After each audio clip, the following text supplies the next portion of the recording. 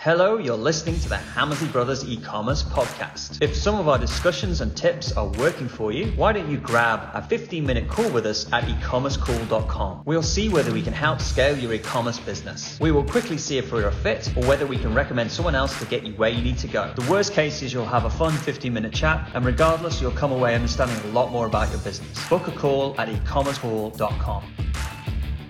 Hello and welcome to the Hammersley Brothers e-commerce podcast. This week, Ian and I are going to talk about our top 10 favorite e-commerce sites. We're going to split this into 2 and do 5 per podcast. So let's get started.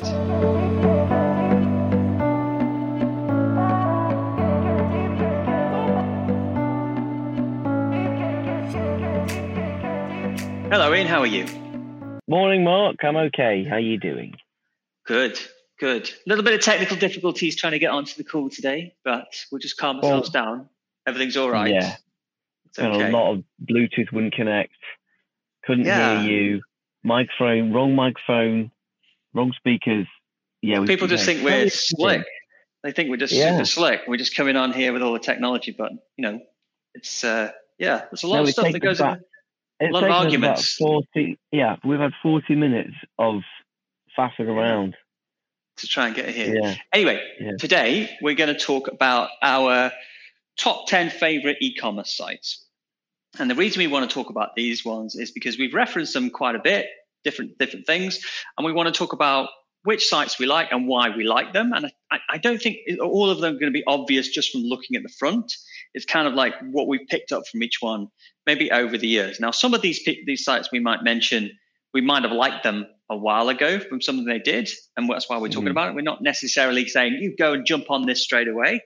But so we'll get into them. Do you want to add anything to that, Ian? Yeah, you're absolutely right. Yeah, some of the things are just stories that we know they did 10 years ago, and then as a new e-commerce manager's come along, they've forgotten about it. So we'll reference them, but we'll reference them. We'll say why we like them, what they've traditionally done really well as a business. But I'd also say, I was thinking about this morning, that when we go through these 10 sites that we like and the reasons why we like them, it's really important to remember that e-commerce is full of people trying to sell you shiny things, and there's so many shiny distractions. So you've got to think, without there's so much. It's the background of the business. It's the fundamental business. So you can't make a site look like one of the sites we will tell you and then think that's going to be the answer. It is far, far more about the business proposition than anything. And also, it's the website is going to be right for the stage of business they're at. Yeah. And also what they sell. So if they're selling problem-solving rational purchase, then they're going to have a site that is much more geared towards that emotion. If they're selling a lifestyle, spontaneous, a lifestyle product, then it's going to be much more towards that. And also if you're selling your own products versus other people's products. So yes, there is no one size fits all. There is no magic wand, unfortunately. So that I make that very clear, because I know when we start saying these sites, everybody will probably want to go and have a look at them and think that is the answer. Also, a caveat to this as well, I didn't let you put any of our own sites that either we've built or own into the list, just because I thought that would be a bit, silly, kind of, tooting our own horn. So it's sites that we have had nothing. I don't think we've had anything to do with any of these ones. I'm looking at them. No, they're nothing to do. So why don't you just choose the first one, and then we'll get into it. Yeah. So what's the first one? So the first one is Brooklinen. Brooklinen.com. It's an American brand selling bedding, and the reason why this is on the list is because they do very well at the email side of things. Yeah. So in terms of catching them, they're doing now, I don't know, 100 million comfortably probably, but they still realize that they need to start a conversation with people, and they do that through email quite often. They're quite aggressive to get the email, and then Okay, so they got a really good email bribe up front. So Brooklinen, and I'd encourage everybody to go and sign up to their emails actually, and then see how many pre-purchase behavioral-based emails you get. Now I know that they use Klaviyo, and which is a tool that we're probably all on, and you just see how well they hit you in the period where you're browsing and discovering new bedding. And that's when they hit you hard, is in the initial when you just signed up, which is exactly what we say. What was also interesting about Brooklinen was that they used Kickstarter, and I think it was Kickstarter a while ago, but they used it when they were growing to kind of give them a kind of funky edge and kind of to be relevant and launch. And I actually quite liked going and having a look at their journey and seeing how they'd launched different products on Kickstarter and how they'd launched their website looked over the years, go into Wayback Machine and see how it built up, because you can see that they had a real kind of mission around what they were trying to do and what kind of part of the market they were going to go to. So when you go and look at the website, if you just copied that, then you would nowhere near do as well as they've done, but they're sitting on a foundation of all the things they've done to kind of get them to where they are, which is very impressive. And that email welcome sequence has obviously been split tested and all that kind of stuff. So you can go and learn from, a lot of their wins, can't you? Yeah. When we're looking at these sites, we don't know their conversion rates or their add to baskets or anything like that, but we can have a guess. And I think they'll have a pretty decent conversion rate because they'll have existing customers coming back, and I think they do a good job of converting the new customers as well. Right. Yeah. So Brooklinen.com is good, and obviously the photography's good, the site's good. They're going through the emotion of the linen and why theirs are better. Yeah. So that's one worth checking out. Brooklinen.com. And they were one of the first ones, I think, to start using pets in their Facebook ads and things like that, with little dogs and things like that. So they're kind of quite on the market for what's working on Facebook. So looking at the Facebook ads library is quite a fun thing to do as well. Yeah. So the number 2 on the list, you've got a story you put down on this because you've got a story about how they built their email list. Yeah. So this is Big Doug, bigdoug.co.uk. And the reason this is on there, not because of what they're doing now, but back in the day, Big Doug. So they're sounding like shelving for garages and like, kind of stuff like that. And they're quite a big brand. And Big Doug actually was a real chap called Doug. Apparently he was Little Doug, but they called him Big Doug. Anyway, he grew his business by capturing an audience around his business. So he did these weekly deals. And it might have been a daily deal or a weekly deal. And this was like 10, 15 years ago. And essentially what they did is, in order to see what the weekly deal was, you had to sign up to their weekly deal newsletter. And they'd have short runs of everyday products. So things that we would call everybody products, things that everybody would want. And they did a short run deal on them. Maybe they'd have a 500 or 100 or something. That would be a really good deal. And basically, if you weren't signed up to the newsletter, you'd missed out. And it was a fantastic way that they grew their email database around their business. It was a great way of also getting people to come back and see what the weekly deal. Well, I think it was a daily deal actually they did. So was it around the time when there was Groupon and those kind of people, and there was that craze around those kind of deals and stuff like that? Because that was certainly it was that era. Yeah, it was that era. Because that's the same era when Marine Deals in New Zealand got started, and there was this kind of like you could launch a brand, you could take that kind of model. People were very willing to sign up for deals and grow very, very quickly. Well, because at that time the internet grew. Yeah, at that time the internet grew because people wanted to go online and get a deal. Yeah, they wanted to get something cheaper than they could going into the high street, and that was the foundation of e-commerce. And so it's interesting. The ones that have survived from that are the ones that had a particularly, like Big Doug still does shelves and kind of storage boxes and things like that. Marine Deals just does fishing and kind of so they've kind of they're still growing. They're still becoming massive businesses where the Groupons and there's Treat Me in New Zealand and all sorts of grab ones and things like that. They've kind of died and fizzled out because they didn't have a reason to exist in the long term. Whereas these ones actually became like the job to be done. You know, like if I want something fishing, I'm going to go to Marine Deals. If I want something for shelving, I'm going to go to Big Doug. Whereas like the grab ones or the group ones, it's like, well, why would I go there? It's like, it's just become eventually just became about cheap stuff, didn't it? Which didn't have any real value. Yeah, and places like Big Doug, have been able to create their own brand of products too. So they've leveraged their list. So the lifetime customer value is there. Yeah. So that was a story about Big Doug, and I use that story a lot. How they grew their email database so quickly and so effectively over a short period of time, and that really was their launch pad for their business. That's how it worked. And Deals are always still relevant. And now the third website, not many people have heard of this one. No. But it's Amazon, Amazon.com or Amazon.co.uk or Amazon.co.au now.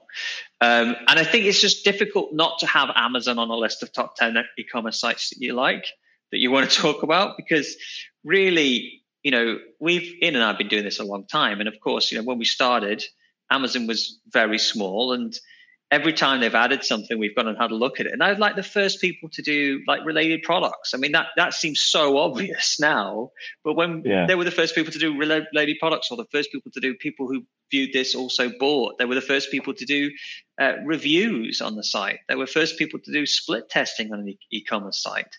Like they defined how the checkout process works that we now have on all our Shopify sites. There was no real rule book when they were doing it. Everything they created in e-commerce, they created it, and it's been fascinating to watch. Even the abandoned product emails, like that, they were the first time Amazon started doing that to me. As I'd been looking at something, and then it sent me an email like 3 days later saying, do you still want to look at some of these offers? And I was like, wow, how did you do that? It was, it just seems so simple now. Yeah. And it's so obvious. But it wasn't at the time. No, exactly. I mean, they're the king of selling other people's products. Yeah. Obviously that's the big difference about Amazon and your own brands. Is that Amazon are selling other people's products, even if it's Amazon's own choice. I know they're kind of selling their own stuff, but in terms of in the consumer's eyes, it's like a big Argos. Yeah. But they do a very, very good way of helping you find those products. But the thing is, look at Argos. Argos had the opportunity to become Amazon in the UK, and it didn't. It completely missed the boat. Amazon came out of nowhere, completely blew everything out the water, and became such a huge business. So, I mean, there's, look at all the book companies that could have outdone Amazon, at the beginning. They just came from nowhere and just dominated all the industries, and just nobody saw it until they were absolute behemoths. So, hats off to what they've done. And, just looking at the homepage, you can see that they're all about personalization. They're all about, making sure that I'm seeing the right things that I'm going to be relevant to me. I'm sure if you looked at your homepage, it'd be different. And things like Amazon Prime, I mean, it was just pure genius. We've rolled that out across a couple of, our sites, and that's been a massive game changer for us. And all it was just following Amazon's rulebook. Well, let's have a go at that kind of thing. And it made such a big difference. Yeah. So anything else you want to say, Amazon? Well, you could, I think to be honest, you could do a podcast just on Amazon. In fact, you could do a podcast series on Amazon. Obviously it's a massive thing. But generally, yes, you're right. You've got to put it on the list because of what they've done over the years. I think that's it. Probably the most significant thing about Amazon really is the things that they introduced that you've just mentioned that was a world first, like the behavioral based emails, like the personalization related, the related upsells. You can't when you see it now, you just don't realize how new that was. It's like if you go and look at the iPhone's got like a touch screen, you can use 2 fingers on it. When they actually launched that in a show and they used 2 fingers to move a map around, everybody was like astonished They were like, oh my God, this is amazing. But you go and look at that presentation now, and I remember watching it at the time and thinking, oh wow, that's amazing. Now you look at it and you think, yeah, what? why is everybody excited? Once it's been revealed and you're used to it, you can't see it. But it was just when those first things came out, you were like, oh God, that's amazing. How'd you do that? So real genius there. So the next one, number 4, is Wayfair, Ian. And I know you've talked about Wayfair quite a bit. Yeah, I talk about Wayfair quite a lot for one purpose only. What Wayfair are very good at doing is encouraging the product discovery, the website flow. The website flows beautifully, and one of the things we've talked about when your add to basket stat is low, your add to basket stat is low because they're exiting on a certain page or they're bouncing. So the worst case scenario is they land on a product page and they bounce. So most businesses will find if they haven't done anything around this, if they're driving Google Shopping traffic to their product page, it's going to bounce at like 80% because it's a dead end page, because the temptation to click back into Google is huge. So for example, if you were Googling red sofa and up pops a Google Shopping ad and you click through the Google Shopping ad, if that is and they land on the red sofa page, if that was the only product on that page, knowing that no one is ever going to buy the first red sofa that they ever click on, they want to find all the red sofas and they're in that product discovery. If you don't have that product discovery, that website flow where you're allowing them to say, hey, here's all the other red sofas, and here's sofas that have got the same fabric, and here's sofas that are the same shape, and here's sofas from the same brand, and other people who've looked at this went on to look at these. If you don't have that stuff, what's going to happen is you're going to close the page down. You're going to go back into Google, and that will be classified as a bounce. And Wayfair, I think one of the first people to do a Google Shopping landing page. So a specific page for Google Shopping. So it had the product you clicked on at the top, and you were able to buy it because that's the rule of Google Shopping. If they can't add to basket from the Google Shopping landing page, it's not allowed. Google doesn't like it. So that product will be pulled out of the feed. And they had underneath that, they had all like a big category page with all the filters and everything. And that was really, really good. So they got that. And then when you click through to an actual product page, that website discovery, that flow is brilliant. Just like you would have if you were in a physical massive furniture retailer. So Wayfair sell lots of furniture and household stuff. They're brilliant.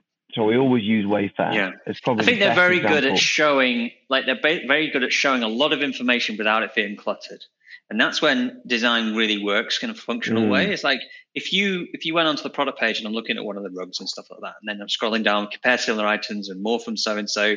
Like if you had this information on a bad design, you'd just be like leaving so quickly because you'd be like, oh my God, I can't cope with that amount of information you're giving me. I can't even think about that. So they're very good at is keeping you on that page and keeping it simple. They're very good at keeping you on the website. The first thing is you're not bothered about the specification of that sofa yet. You're bothered about, is that the right sofa? And then once you found that, I like that sofa, then you start going into the detail and starting to doing a bit more search. So they understand that very well. I did a screen grab of the Wayfair product page. I think I counted something like 12 big sections of things that were all about helping them find other products that were similar. And it wasn't just a thing stuck at the bottom. We had things right, like on the mobile. They've got thumb-sized buttons for the categories, the main categories. Rather than everybody doing what everybody does now, they put it in the burger menu. You have to click on it, then open up. No, on Wayfair, on the mobile, they have these nice big chunky buttons right at the top. So you can see the other categories. And it's loads of things like that. And the breadcrumbs are open and really clear. Right. So it's brilliant. Well done. That's, in terms of that. So hats off to Wayfair for doing that.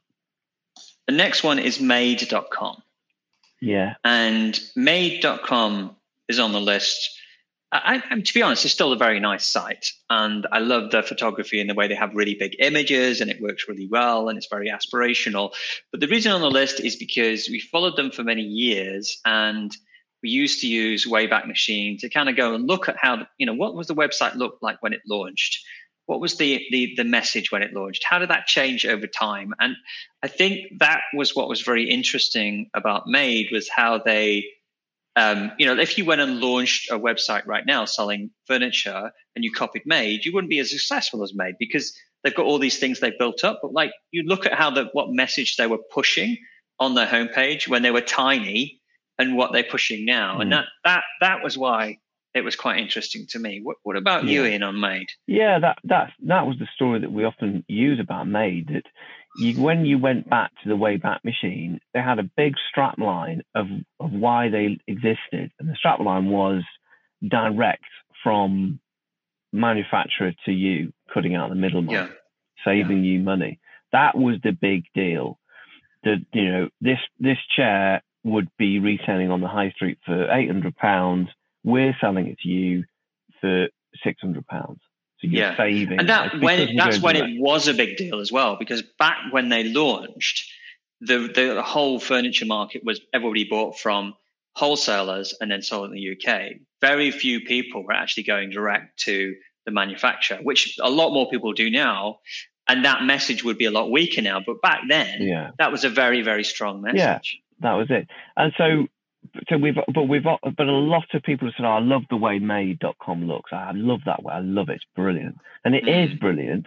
But like you say, if you just copied that, it wouldn't be as successful, obviously, even if a tiny bit successful. But the main point of it is they pulled off their strapline. They didn't need them anymore because everybody knew who made.com was, and they didn't want to cheapen themselves by having that strapline of direct from factory to you, saving you money. They didn't want to show that because they wanted to go into more of an aspirational way.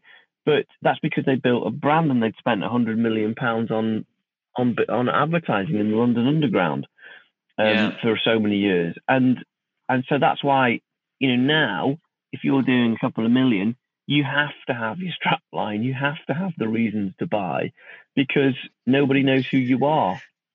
So you've got to work a lot harder at that positioning piece and be really, really obvious. So think about why people should buy from you, because inevitably now, if you want somebody to buy from you, that buyer is buying from somewhere else at the moment. You've got to stop them buying from somewhere else and buy from you. Yeah. Well, that's hard. What I'm thinking, Ian, and we've got 5 more to do. I'm wondering whether we do that in the next week's podcast rather than try and zoom through the rest of the list. Okay. And then maybe just talk a little bit now about the ones we've mentioned, because I think there's a lot in those ones, like Made, for example. Like, what's really lovely about it is how they open up all the images so that some people kind of put them so you can scroll through them, but Made really open them up, and so they're using the images very much to sell the piece, aren't they? It's all about the imagery and who's designed it, and they're very good at dimensions as well. Like there's one thing where I've kind of copied in some of the strategic reports which we've done is showing how high the desk is compared to a man's waist or legs and things like that. Like they're very good at helping people visualize a piece of furniture or a table or something in a very easy way, and then also getting people to other products. So if they came to that sofa from Google Shopping, and you would scroll down, and the images in themselves are entertaining. They're so well done that you want to look at them. You want to keep looking at them because you think, I wonder if I can get that look and I can get that feel for it. And then as you open it up, it works really, really well to then kind of go, well, I wonder what else they've got, what else I can kind of go. Yeah. And the other thing that works well is they've got a very nice favorite way. So you can kind of be looking for things in the categories and you can click the little heart at the top, and you don't have to log in to do that. I don't think you do. Let's see what's happening. No, you don't have to log in. So you can kind of go and do your favorites. And then when you go to leave, it says, do you want to save your favorites, like that? So sometimes the favorite system is you go and click the favorite system, and then it says, oh, you've got to log in. And you're like, I don't want to log in. I just want to stop. We've seen that quite recently for a couple of clients that we're working with about this. This is a homeware business, and their add to basket stat was pretty good, but their basket to checkout stat was really, really low. I mean, like the lowest that we've ever seen. So it meant that people were then, because they had a wish list, but it was a real clunky wish list that you had to log in and create an account for. It didn't just work off the bat. And I think the idea was, oh, well, we'll do that so we get their email. But it's such a big barrier. And so people were adding things to basket, leaving it as a dumping ground, and then never coming back. And that, we can see this on made.com now. You know, it's really easy to add it to the wish list, and then it allows you to then save it. And, that seems obvious. It seems obvious, but a lot of the kind of standard stuff doesn't work like that, because it goes, oh, well, how can you save favorites if you're not logged in? Because we don't know who they are. And you just got to think about the flow of how it's happening. And what you were talking about there is really key to understand, especially with our KPIs, because a lot of times people will they'll come to us and say, oh, well, my add to basket's fine, but my basket to checkout's really, really bad. And if I see that, then the first thing I'm diving into is there any reason why the add to basket would be artificially high? And by that, I mean, let's say they haven't put the shipping information very clear on the product page. So therefore, people are adding the product to the basket just to find out about shipping information. Or are people using the basket as a kind of like a favoriting area to put things into there, and therefore the add to basket's artificially increased? So what we look at there in those cases, like, can we give people a different way of doing it, and can we make it more easy to find the information they need so they don't need to add it to the basket? So then we can actually see how motivated the buyer is to actually buy, and then we can see the true stats underneath. And, then we can, because you can actually say, oh, look, my I've got a basket to order problem, but you might not have a basket to order problem. No, and that's certainly what happened, wasn't it? And the reason why, we wanted people to add it to the wish list rather than the basket, because they're in a different stage of their buying journey, which meant that we could tailor the messaging to make it much more around product discovery. If they've added it to a wish list, they're certainly not ready to buy, and they're certainly not deciding on what product they wanted to add. And one of the things that we did as well for those products is for that particular example of the home business where they had a really high add to basket and a really low basket to checkout, was that rather than sending the email product what am I talking about? The browser abandonment product. So they were sending people all the product. Hey, here's what's in your basket. Now so that was wrong, because they were in product discovery. So what they should be doing is sending, here's lots of other products that are very similar to the products you've added to your basket. Yeah, because it's different. It's a different message, isn't it? People who are adding stuff to favorites are different than people who are adding to the basket. So the add to basket is more transactional, and there's reason. What are the anxieties that stopping them people buy? But people who are adding stuff to favorites, it's more about, have you quite found what you wanted, and maybe you should look at these other things. If they're adding it to the favorites, they're not necessarily bothered about the returns policy yet. They're bothered about, do I like that bloody black sofa? And that's what they're fine. So that's why we want people to use the wish list and not the add to basket. And the made.com example here is perfectly executed, because it allows you to add it to wish list, and it then says, well, you can create an account if you want, but if you don't and you browse away and come back tomorrow, it'll still be there on the website, because it saves it in your session. So they are absolutely right. And obviously what we then want to do is you do want to get their email, but of course, and made.com also have had the same thing for 10 years now. That little pop-up that comes and gives a £10 off your first order. That's always come on the site. Haven't changed that. Never changed that. So, and that obviously is the great thing about getting that email so early in the buying journey is that you can then trigger a lot more behavioral based abandonment emails. Yeah. To continue that conversation. Cool. So, yeah, no, I mean, Made.com actually is phenomenal in terms of that. They also do the Wayfair style Google Shopping landing page now as well. They rolled it out about a year ago. Right. And that so that you can see the product you've clicked on at the top, but then you've got lots of other similar products underneath. Yeah. Now, when you go into the products, like I'm looking at a black velvet sofa here, and I've got all the critical information I need right at the top, like the price, how many reviews it's got, when's it going to come, the add to basket, the delivery charge. I've got all that critical stuff. I can see it's a 10-year warranty. And then as I scroll down, I can see lots of other information. All the methodical stuff starts to come in around the spec, the specification, and how, exactly the exact dimensions of it all. And that's all further down because they know that a methodical buyer who has questions will scroll down until they find the answer to the problem they're looking for. If they don't find the answer, when they scroll down, they'll leave. And that's what makes. I think that really when they've got a very good e-commerce site, it's the master of presenting a lot of very important information without it feeling like they're presenting anything at all. Like, you look at Made.com, it looks open, it looks big, it doesn't look cluttered, and yet everything is there that you need to, quell the anxieties, increase the desire, and move people forward. That, if you go and try and put on all the normal design, you'd be like, well, this is starting to look cluttered. I've got loads of different things going on, and how did I do it? So it's like a bit like what we were talking in Wayfair. It's all that information designed in a very beautiful way that allows you to move forward. So I think that's when you get your 10 out of 10 and your gold star is when you're doing that and presenting all that jazz.